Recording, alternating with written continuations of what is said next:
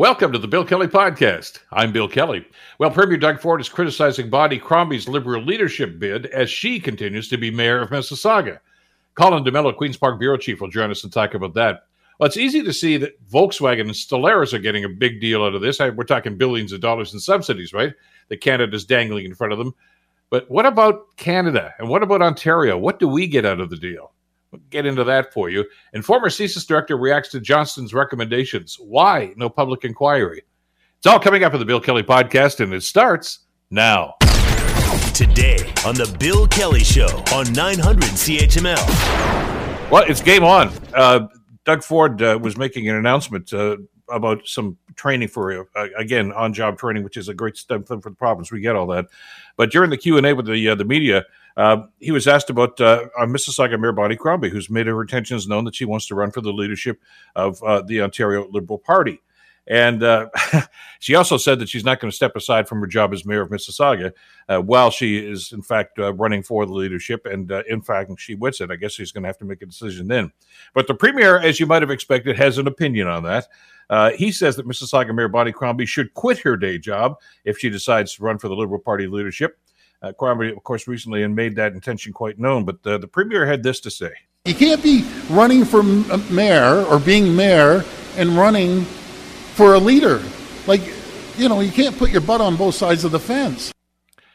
Okay. It's game on, folks, here in Ontario. They know each other, of course. Of course, Bonnie Crombie was a longtime MPP and cabinet minister in a past Liberal government.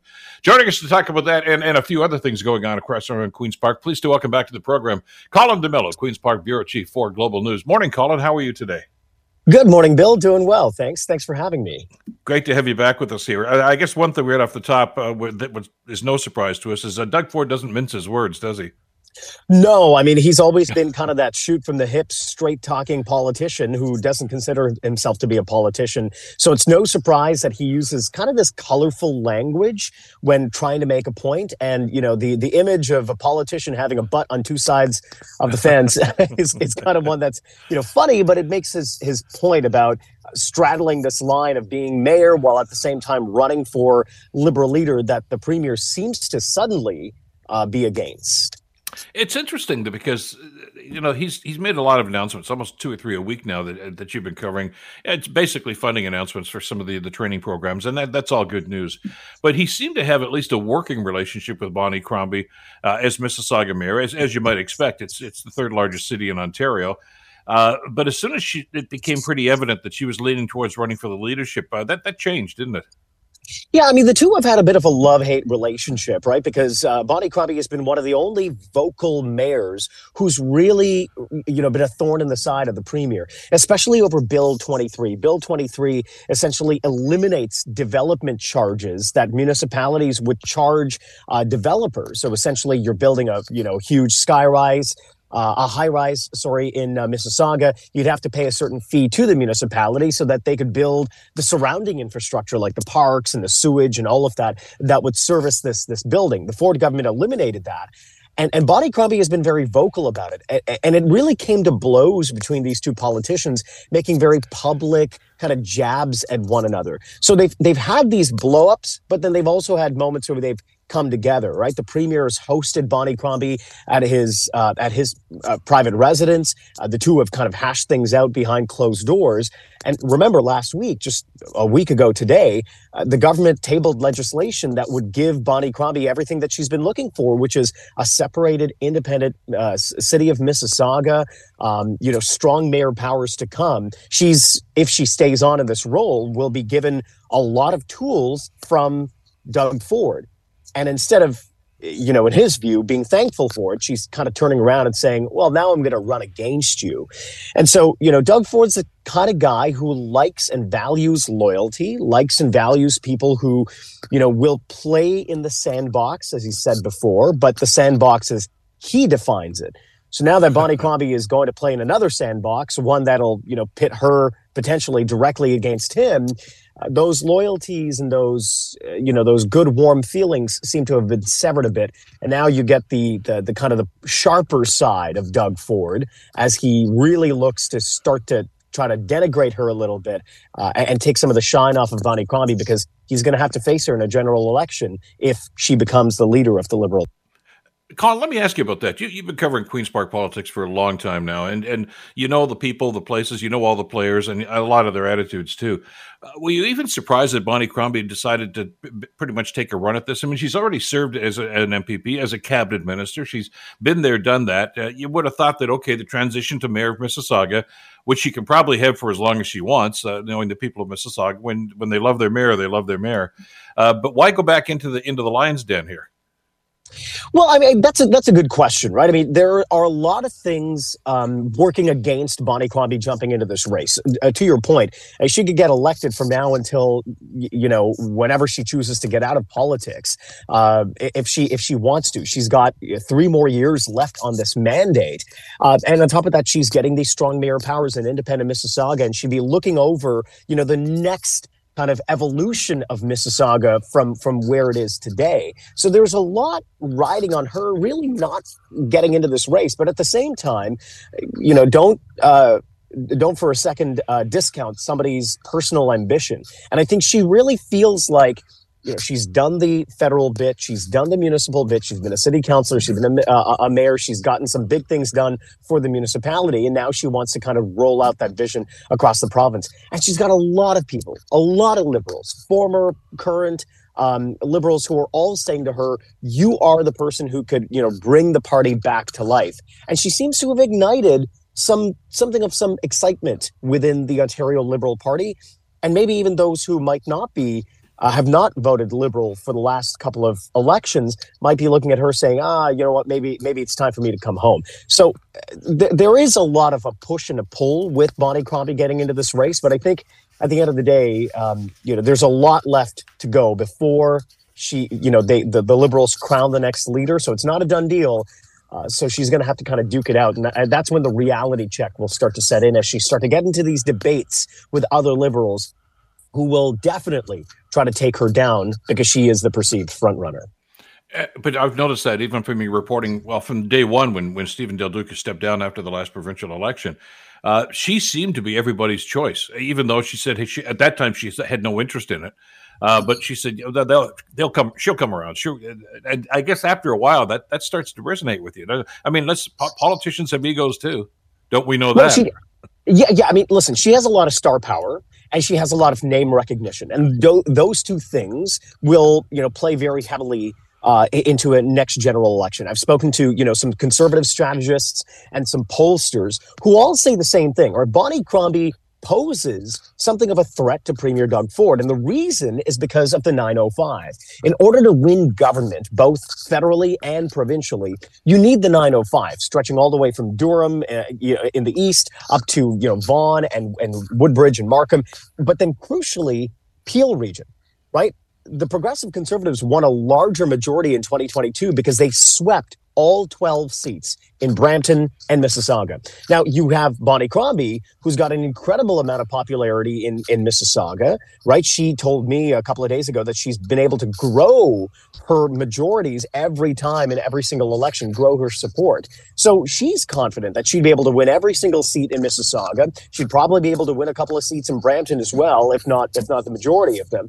And that poses a real risk to the Progressive Conservatives if they want to have this three-peat, a hat trick in terms of electoral majorities. And so, of course, Premier Doug Ford looks yesterday, frankly, a little bit threatened. He looked off his game. He was trying to make a couple of points about Bonnie Crombie, but seemed to be stumbling on his words a little bit.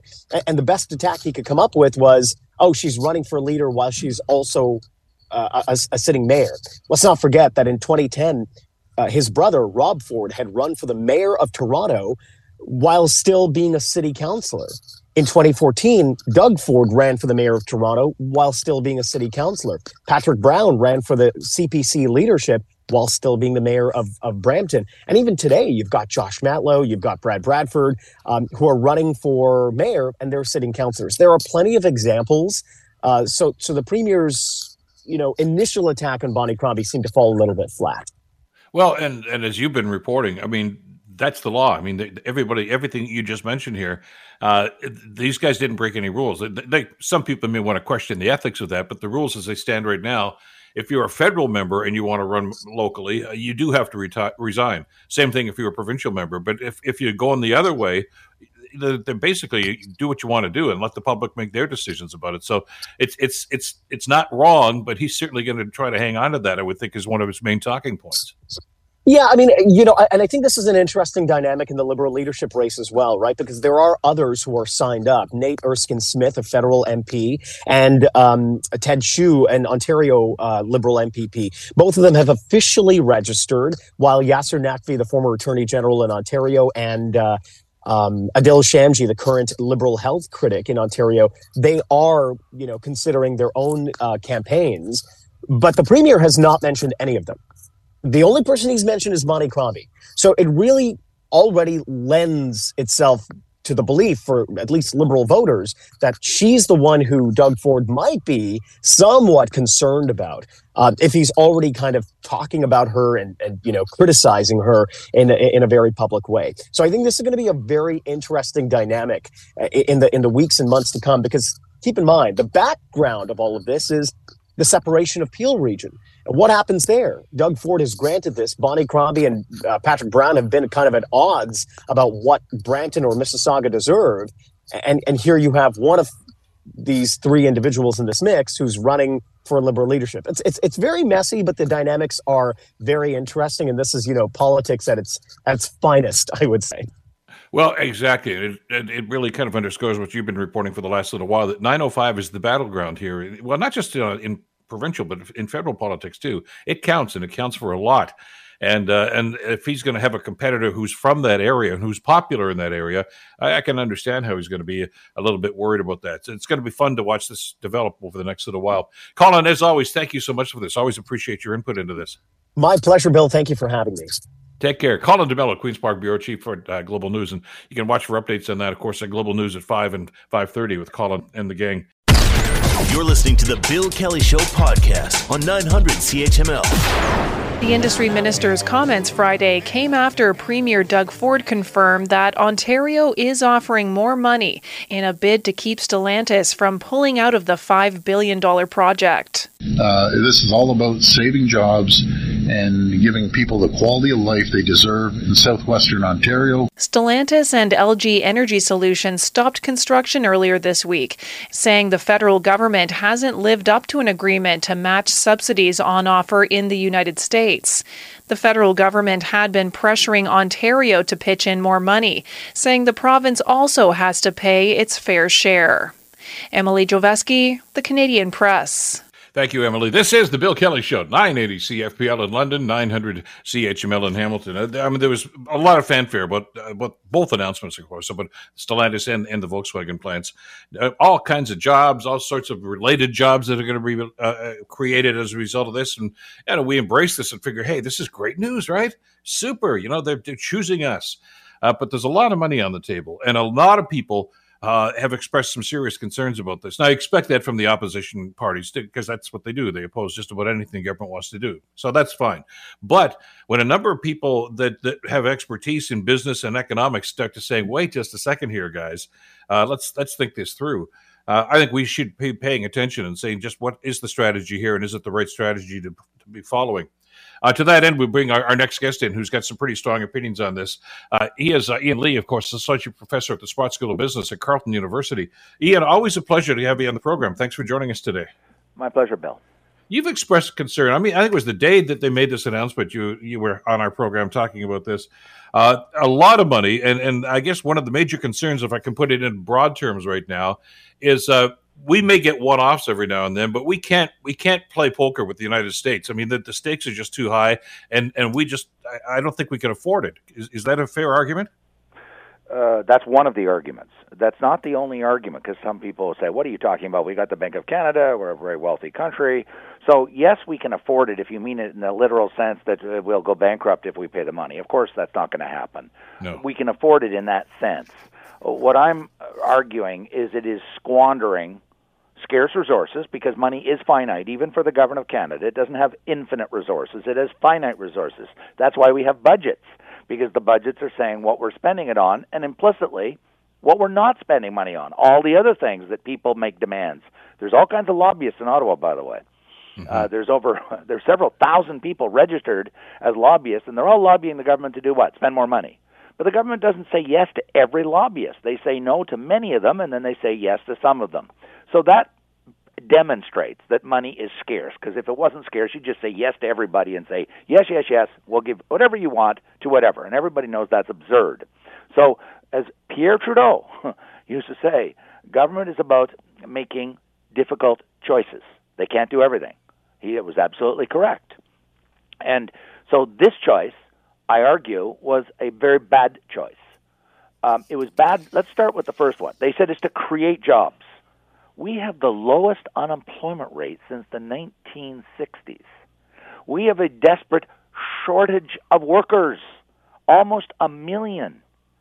So what this is going to do, if nothing else, let's assume it does create all the jobs they're saying. I don't believe the indirect numbers, by the way. And there's others saying that too. They say 30,000. I think it's preposterous. The 3,000 direct jobs I won't challenge, because those are the jobs that are needed to run that factory. But the indirect jobs I challenge. But let's pretend that they have data to support that. They never released it. They have no data in my judgment. What I've heard over the grapevine, there is none. They just plucked a number basically out of thin air. But if they did, if we've got 1 million job shortages now, where are those jobs going to come from? Well, they're going to poach, steal, solicit, whatever word you want, jobs of workers from other companies in nearby industries that have similar skill sets. That's not creating jobs. That's just reshuffling the deck. They're reshuffling the cards. So what you're doing is you're taking some people that are working in smaller businesses that pay smaller wages, because smaller companies do pay smaller wages than big companies. So what you're going to be doing is poaching workers from smaller companies that have people with technical skills, and let's say, be blunt, stealing them from other companies and creating a problem in those companies. May even cause those companies to fail. So first off, we don't need it. The implicit argument is, oh, look at all the wonderful things we're doing. We're creating all these jobs. And the implicit but unstated assumption is we desperately need more jobs. No, we don't desperately need more jobs. We desperately need more workers. We have a shortage of workers. So right away, they're trying to solve a problem that does not exist. We do not have high unemployment as we did in 2009 when we bailed out General Motors and Chrysler. The argument, I wasn't crazy about it, but I understood it, was, well, look, we're in a recession. Unemployment's gone through the roof. It did. And lots of people are out of work. They were. We got to help these people, and we're going to try and save these companies to save those jobs. Okay, there was the logic. There was high unemployment, and these people would otherwise go on the unemployment lines. There is no such argument that can be made today, such as that. They cannot make that argument. All they're doing, as I said, is stealing jobs from somebody else, from other companies and other industries. And the second point is this is inflationary, because this is an injection of money that the government doesn't have, meaning they're running deficits. We all know that. And any money spent by government that is not funded through revenues, through taxes, in other words, any spending by government that is deficit financed, is stimulative. That's why every time there's a recession, the cry goes out, government should be spending money to create jobs and get the economy going again. And it stimulates because it's fresh new money being injected into the economy. It's the very opposite of a tax cut, which is contractionary, as are interest rates. You're taking money out of the economy. So here we are paying higher interest rates, which I support, to cool down the economy. It's running way too hot. And so we're trying to cool down the economy with interest rates, and then we turn around and pump yet more stimulus into the economy, and which is only going to undermine the fight against inflation, which will lead probably to higher interest rates. And then let me ask you, just if I could, and I want to just go back for a second, because you were talking about, as you say, the spin-off jobs here, and I agree with you that I think they pulled this number out of the air. But again, one of the reasons for that is that they didn't show data. But I mean, with the old way of making cars, with the combustion engine, you can imagine what those spin-off industries are. And here in Southern Ontario, we saw great examples of that. Magna International, Orlick Industries, David Braley's old company, Stackpole. I mean, they used to brag about the fact that there isn't a car that goes off the line anywhere in North America that doesn't have parts made in the Hamilton GTA area. this is a different animal altogether. And maybe there are spin-off jobs, but certainly that number here is questionable as the economic spin-off here, where other people are going to have ancillary jobs because of this. It just seems rather odd. But people just accept the number and say, that's fabulous news. Nobody asked the question. How's that going to happen? I'm with you completely, and the related issue is that this industry is becoming more and more concentrated, meaning fewer and fewer companies, and it's increasingly concentrated. Everyone knows this, at least anyone who looks at the industry. It's increasingly concentrated in a small number of countries who are dominating it, and that's China, and that's the United States, and it's Germany, Japan, and South Korea.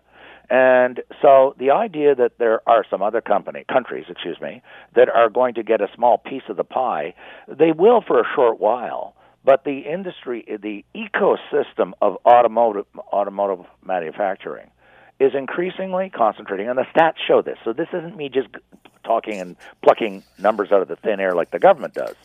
The data is showing that the industry is becoming more and more concentrated in that small number of countries where they're creating the entire ecosystem. I'm talking the design of the cars and the engineering and the plants and the batteries and the transmissions and everything. And so even if we build this plant, there's no guarantee that the United States won't pass yet another law in 3 months, 6 months, 9 months, 12 months, 15 months, 5 years, 3 years, that says that all electric cars must have the batteries made in the United States. There's absolutely nothing. And so we are not big enough to compete in this industry. That's my point. And that's what Sergio Marchi was really saying, the late, brilliant CEO of Chrysler, Stellantis or whatever they call it now. I just still call it Chrysler. And he was a brilliant guy. And he said the industry won't support 10 companies. He said it's got to consolidate down to 5 or 6 because the capital needs are so big. Well, let's be very clear. Those 5 or 6 or 7 companies are not one of them are going to be domiciled in Canada. They're going to go because of the scale. They attract the attention of the politicians, and they're so huge, they're going to go to these very large economies, of which Germany, Japan, and the United States and China are the biggest. South Korea is in there because of first-mover advantage from many years ago. It'll remain to be seen how long that they can stay as one of the big 5 countries. But I think it probably could consolidate into 4 countries.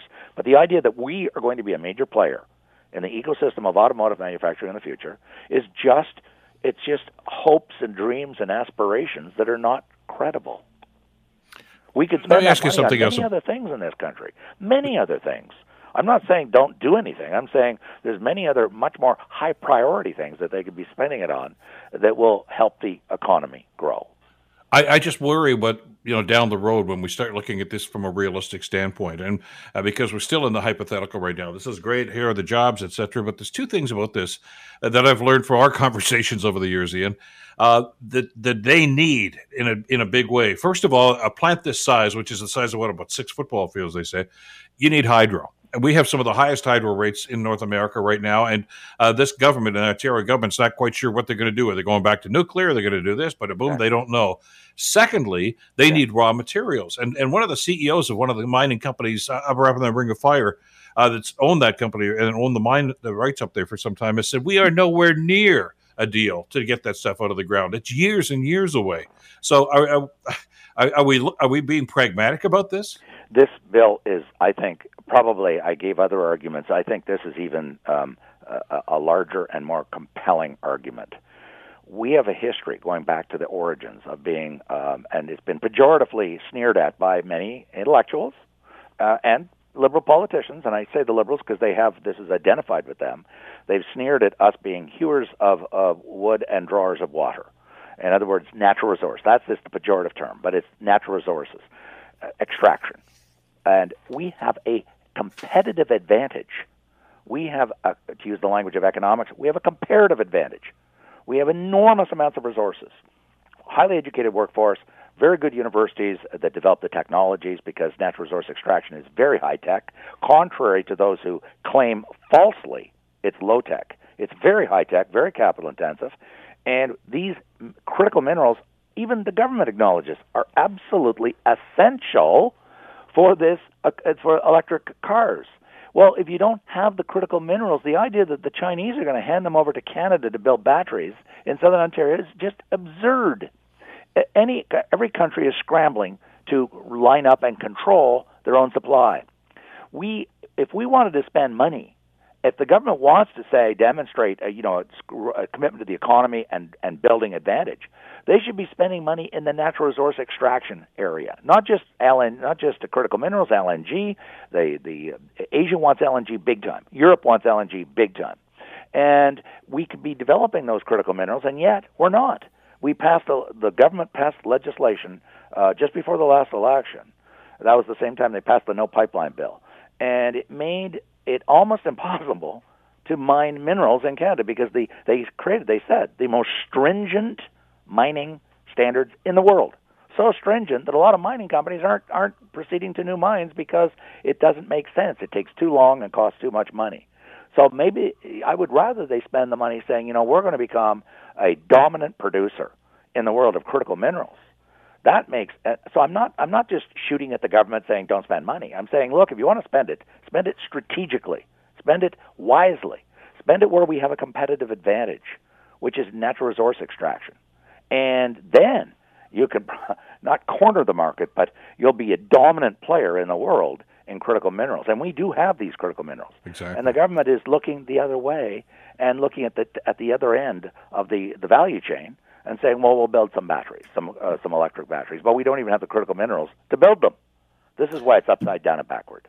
Seems to be. Ian, we'll have to leave it there. Timing being our enemy once again. Always great to have you on, though. Thanks so much for this today. My pleasure. Thank you. Take care. Ian Lee from the Sprott School of Business at Carleton University. You're listening to the Bill Kelly Show podcast on 900 CHML. Right now, I want to swing back to the McDonald issues, of course, about foreign interference, and of course, David Johnston's report that came out earlier this week. And I know that it's been dissected upside down, sideways, many, many times. But there are a couple of issues here that bother me simply because of the way that Mr. Johnston and subsequently the Prime Minister seem to just gloss over them and take these as something that is just, the way things are. And I'm not so sure that they are. The Prime Minister says that Canada must continue to strengthen its response to foreign election interference. Okay, that's check. We all agree to that, Mr. Prime Minister. He was responding to former Governor General David Johnston's initial report on the matter, which found serious issues on how intelligence from security agencies was communicated to the government. Here's what the Prime Minister said. Foreign interference is a constantly evolving, increasingly sophisticated set of threats to Canadians, to our institutions, and to our democracy. And that's why we are constantly going to have to be iterating and improving in our response to foreign interference. All right. But it seems to me that with the number of questions that were being asked, and I think many of them legitimate questions, and basically who knew what and when did they know it, et cetera, Mr. Johnston's initial report, anyway, seems to steer totally away from that, about what happened on Parliament Hill, what happened in the Prime Minister's office, who saw what, who read what, who decided this was not noteworthy of bringing to the Prime Minister's attention. He just kind of glossed over that and instead seemed to focus on the media, which is not unusual. It's always the media's fault when something goes wrong because we over-report, we blow things up, yada, yada, yada. But he also, I think, targeted the security industry in this country as well for the way they gathered information, the way they presented the information, kind of throwing them under the bus essentially. And of course, it's very difficult for agencies like that to respond because they have to be very guarded in what they say because of what they know. So that's why I wanted to have this discussion with our next guest about this. He is Phil Gursky, who is the president of Borealis Threat and Risk Consulting. He's a distinguished fellow at the University of Ottawa's National Security Program, and he is a former CSIS analyst, and always a welcome guest on this program. Phil, I'm glad you had some time to talk to us today. Thanks for being on the program. My pleasure, Bill. It's been a while. How are you, sir? It's been a long while, too far. I'm doing well, thank you very much. Did you get the same sense, Phil, that I did as I was listening to Mr. Johnston, that he was kind of throwing CSIS and others under the bus and saying these guys don't have their act together? 1,000%, Bill. And as you mentioned, as a former analyst with CSIS, and I might add, a former analyst with CSE, Communications Security Establishment, which is our foreign intelligence signals organization, I am very, very saddened that he would essentially say it's our fault. And I can walk your listeners through how distribution works, Bill, if it's going to help them understand the process itself and show that, in fact, they have been doing their job. And if there's an issue with intelligence making it to the right people, it isn't with the intelligence services, it's with the people that receive the intelligence in the first place. Well, and Johnston, I'll paraphrase this. I don't want to read the whole thing there, but he seemed to indicate that there's a communication gap here between information that was gathered and once it was presented to the Prime Minister's office or the Privy Council, whomever it was. But as I understand it, and you and I have talked about this for many, many years now, once CSIS or the other agency, once they gather information, once they put that information together, and once they put it in front of the Prime Minister's staff, that's their job. They're not supposed to sit there and babysit them. And first of all, because they're not asked to. Nobody's asked them to stick around and explain. But then once it's there and they close the door to that office, that's all on the PMO. It's not on the security agency anymore. Exactly. So let me walk you and your listeners through this, please. Bill. There. Okay. Both CSIS and CSE have full-time liaison or customer relations officers. These are people who, in the case of CSIS, are probably intelligence officers. In the case of CSE, senior analysts. And their job is to take the intelligence that's produced and provide it in physical form to clients in a variety of offices: Global Affairs Canada, the RCMP, National Defence, the Privy Council Office, et cetera, et cetera. We don't sit on intelligence because it's fun or because, I know something you don't know. And these people's jobs is simply to take the intelligence and make sure that our clients see it. We have a variety of clients, and sometimes as senior as ministers. I've certainly been in situations where I've had to brief ministers on terrorist threats to Canada. But you're absolutely right. If you give this to a senior Mandarin and you say, okay, we think the Prime Minister should see this, we can't force him to do so. This is our recommendation. We think it's important enough that the PM, have a glance at this. If that official decides not to do that, that's completely out of CSIS and CSE's hands. That's their job to ensure that this very critical, time-sensitive intelligence makes it to the people who need to see it. So for Mr. Johnson to say there's a problem with the distribution, there may be, but it's not at CSIS and CSE's end. It's at the end of the recipients of the intelligence in the first place. Well, and to that point, and this is a point that you've made, it was in your last book. I remember talking specifically about this particular incident. When it comes to this information, there's a protocol that's followed, and we all know, I think, just by osmosis about, fact and fiction and things of this nature. But the inference from the Prime Minister and from Mr. Johnson was that the specific details about some of the things that got leaked to the media, for instance, they said it was incomplete information, that they couldn't verify everything in it. So they simply said there's no sense in presenting it, which I think there's a disconnect here. If they're waiting for proof positive and absolute proof and verification of that, sometimes that's never there, isn't it? Isn't it your job as a CSIS analyst or whoever is presenting the information to say, here's what we know. We think this is worth, following up on, but it's going to be, then it's a political decision, isn't it? Exactly. And I was actually insulted, Bill, when I read the report. I think I saw the word rumor put in there, or the rumor piecemeal. And, speculation was another one that came up a lot. We as analysts, we take a look at all the information we have from multiple sources that have been corroborated, and we packaged up, we put a nice bow on it, and it's the best that we have. Does it answer all the questions? Absolutely not. Do we expect intelligence to be the only information that's used in decision making? Absolutely not. We expect it, or we would hope that it has some role to play, that some considerations given to it. But this notion that intelligence isn't the complete picture, that's an inaccurate statement too, because nothing's a complete picture, Bill. You know that in the media. We all have a bit of this and a bit of that. Very rarely do we have the whole story. So I found that the report really dismissed not just the agencies themselves, but the nature of intelligence collection and analysis in Canada. And if I were still working at CSIS, and of course I don't, I retired 8 years ago, I would feel insulted by what this person said about my role in trying to keep Canada safe. I mean, if you're waiting, and that's the inference we got from the Prime Minister's office, that until there was absolute verification, you and I both know, and the world knows anyway, because of the investigation after that tragic day on 9/11, that they were planning something and there was some nefarious things going on.